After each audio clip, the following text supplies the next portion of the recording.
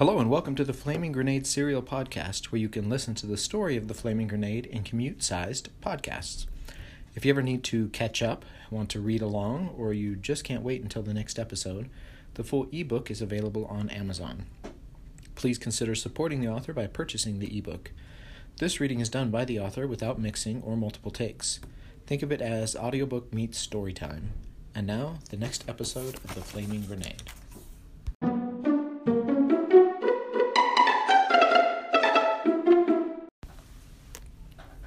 Chapter 21, Half Moon Bay, California. "I think it's time we do some research," I said to Zyra. "You never answer my question." "I don't know the answer yet. Come on, let's go." We walked back to my office. I sat down at the desk and logged into my desktop computer. I must admit it was a nice box. I was given unlimited funds to build the computer I needed, and I took big-time advantage of that. I could run the freaking Pentagon on this thing. I was running triple 24-inch high-def LCD screens on top of some sick components. I had a brand new 42-inch 3D LED TV up on the wall in front of the desk where I could view 3D renderings of DNA strands and neural pathways or crazy 3D movies. I booted up my email on one screen, opened a search engine in the another, and got ready to view scans of the badges on the last. "Can I see the badges, please, dear?" My laptop is on the shelf there. You can use that." I set the badges down and turned my chair around to the 3D scanner. I carefully clipped the first badge into the silicone clips and placed the holder inside of the scanner. I pushed the green scan button and turned to watch the image appear on the screen. I smiled. I loved this thing. It turned real-life objects into perfectly scanned digital images. I opened some software and clicked through the menus until the image was being rendered in true 3D for display on the 3D screen. This was going a step beyond, but I had the toys, so why not use them? It was like a hologram, but in high definition and up on the wall.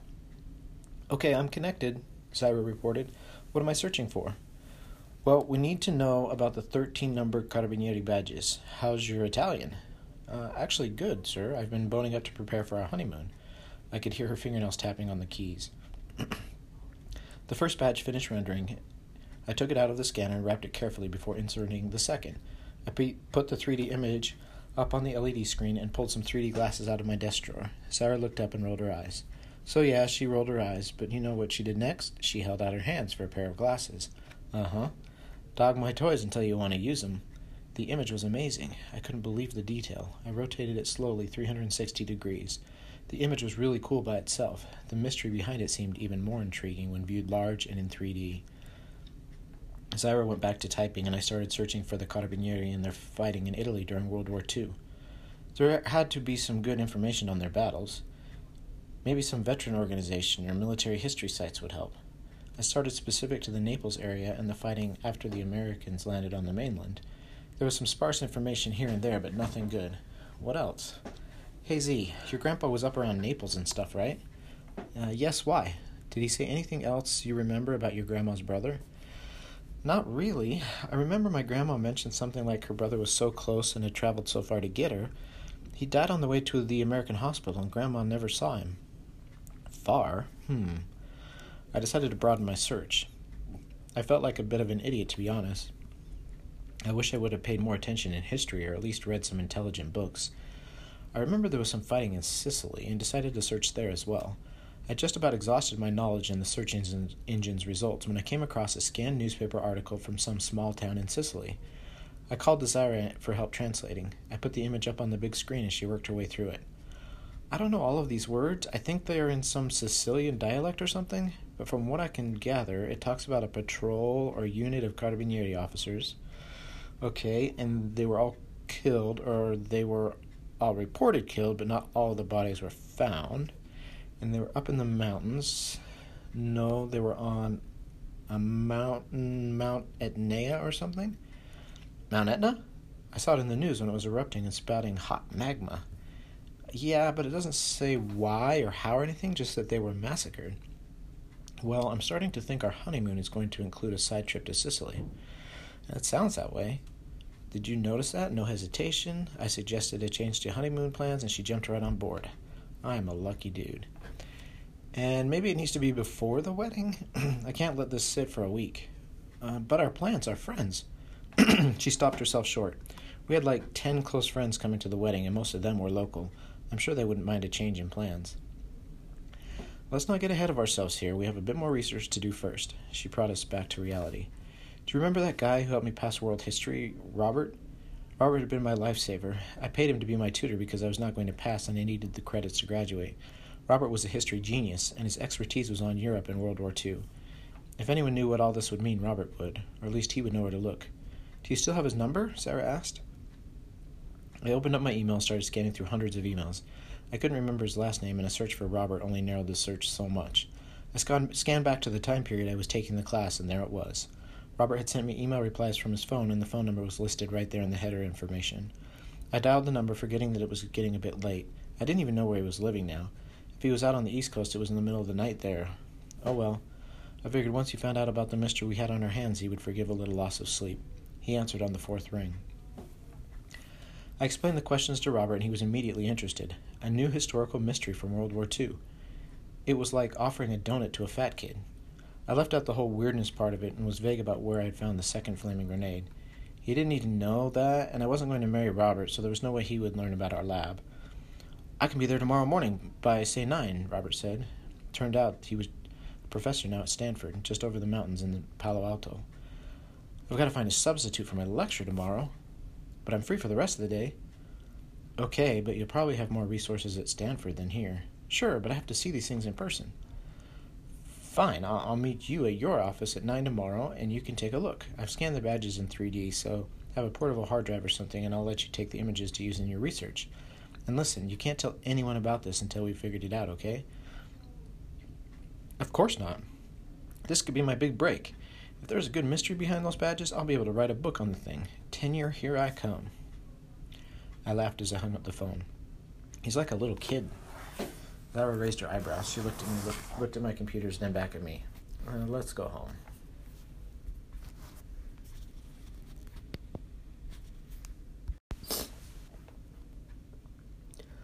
Chapter 22. Oberammergau, Bavaria, Germany. Heinrich had been itching to test himself. He wanted to see if he was capable of carving a masterpiece like his father had. The secret, he knew, was to carve something with meaning, something that compelled the artist to achieve perfection. Heinrich had been searching for that moment, that person who would inspire him. When his son Rolf was born, Heinrich knew Rolf would be the subject of his greatest work. Heinrich had been older when Rolf was born, and he was his supreme joy. Heinrich had carved Rolf as a baby. The carving was good, great even, but was not quite a masterpiece. There was something missing, and he needed to figure out what it was. Heinrich had decided to wait before trying again. Maybe he needed to get to know his son better, get to understand his unique personality. Frustrating as his failure had been, Heinrich was patient. He knew his time would come. Heinrich was sitting in front of the fireplace, enjoying the warmth of the fire and staring blankly into the flames. It was cold in the mountains when the sun set, and the fireplace warmed the living room till it was snug and comfortable. Rolf was growing up. He was no longer just a toddler, but a boy with an infectious laugh and a personality that drew all of the other kids at school to him. Heinrich glanced up at the Carabinieri figurines. It was time to try again. Rolf loved to sit with his small carving tools and try to emulate his father.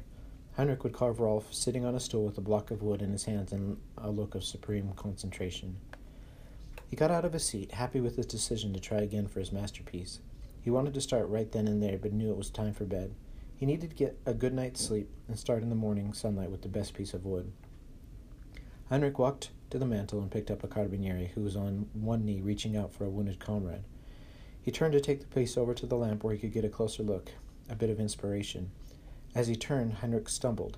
The wooden carving flew from his hands as Heinrich gasped in horror. The carving hit the ground on the corner of the base, and Heinrich heard a crack. "This can't be happening," he thought to himself. "I'm sorry, Dad," he cried plaintively. Heinrich raced over to the fallen carving to survey the damage. He found a flattened corner and a scuff marks on the opposite side, but no further damage. With trepidation, he turned the carving to look at the back. What he found surprised him. A spring-latched door had popped open. "What is this?" he said aloud. "What did you say?" his wife asked as she came down the stairs, changed now into her warm flannel pajamas. She gasped when she saw what looked like a broken-off piece of the carving in Heinrich's hands. "What happened?" "Look at this!" Heinrich was excited, all thoughts of sleep long forgotten. The hidden door was genius. Heinrich had studied every piece multiple times under a magnifying glass and had never noticed any signs of a hidden compartment. The piece even felt like the right weight, not lighter as would be expected with a hollowed-out compartment. The small lid opened downward, and Heinrich could see the small spring mechanism inlaid into the wood. There was a latch at the top of the opening in the frame around the door. Heinrich searched for the button or mechanism that was designed to open the compartment. He assumed the shock of the fall had caused it to pop open, but imagined that was not the intended way. Rolf Muller would have never forced someone to damage his masterpiece in order to gain access to whatever was hidden inside. Heinrich's focus had been entirely on the compartment and how his dad had designed and built it. When Gretel asked what was inside the compartment, Heinrich had completely forgotten that important detail. He looked inside. There was nothing there. "Wait a second," he said, and pulled the carving closer to his face. The wood grain at the back of the compartment looked slightly different. Heinrich reached in to feel and noticed the back of the compartment was not the back after all. A thin membrane was pulled tightly across the back and was painted with almost perfect detail with the grain of the wood. However, after more than 50 years, the leather had begun to dry out. The coloring was just slightly different than the wood grain and only noticeable when looked at closely under a microscope. "Will you grab one of my knives, please?" Heinrich always kept a set of carving knives in the house, just in case. Gretel brought him a knife and carefully cut away the edges of the leather backing. After cutting 3 sides, he opened and pulled the leather open. Inside was a flat object, wrapped in what looked like oilskin. Heinrich reached 2 fingers into the opening and was able to pinch the wrapping tightly enough to pull the small package out. He set the carving aside, careful to leave the spring door open.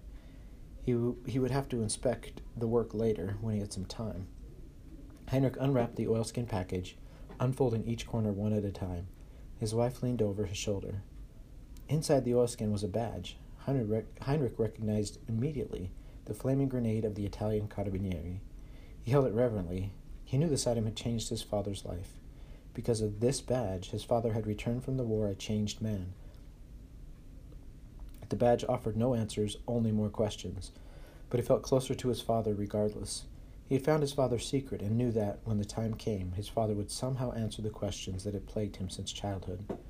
Heinrich rewrapped the badge in the protective oilskin. He placed the badge on the mantel next to the set of carvings. He then retrieved the kneeling Carabinieri officer and set it on the sideboard. He wanted to examine it more closely in the morning.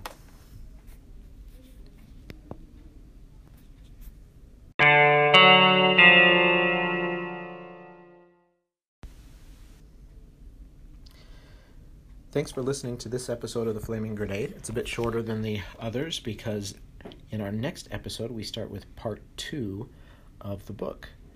So I wanted to end there at part 1. So please subscribe to the podcast so that you can catch the next installment. And remember, if you would like to read the rest of the book, get ahead of us, or catch up, you can always buy the book at Amazon. Thank you so much for listening, and we'll see you next time on The Flaming Grenade.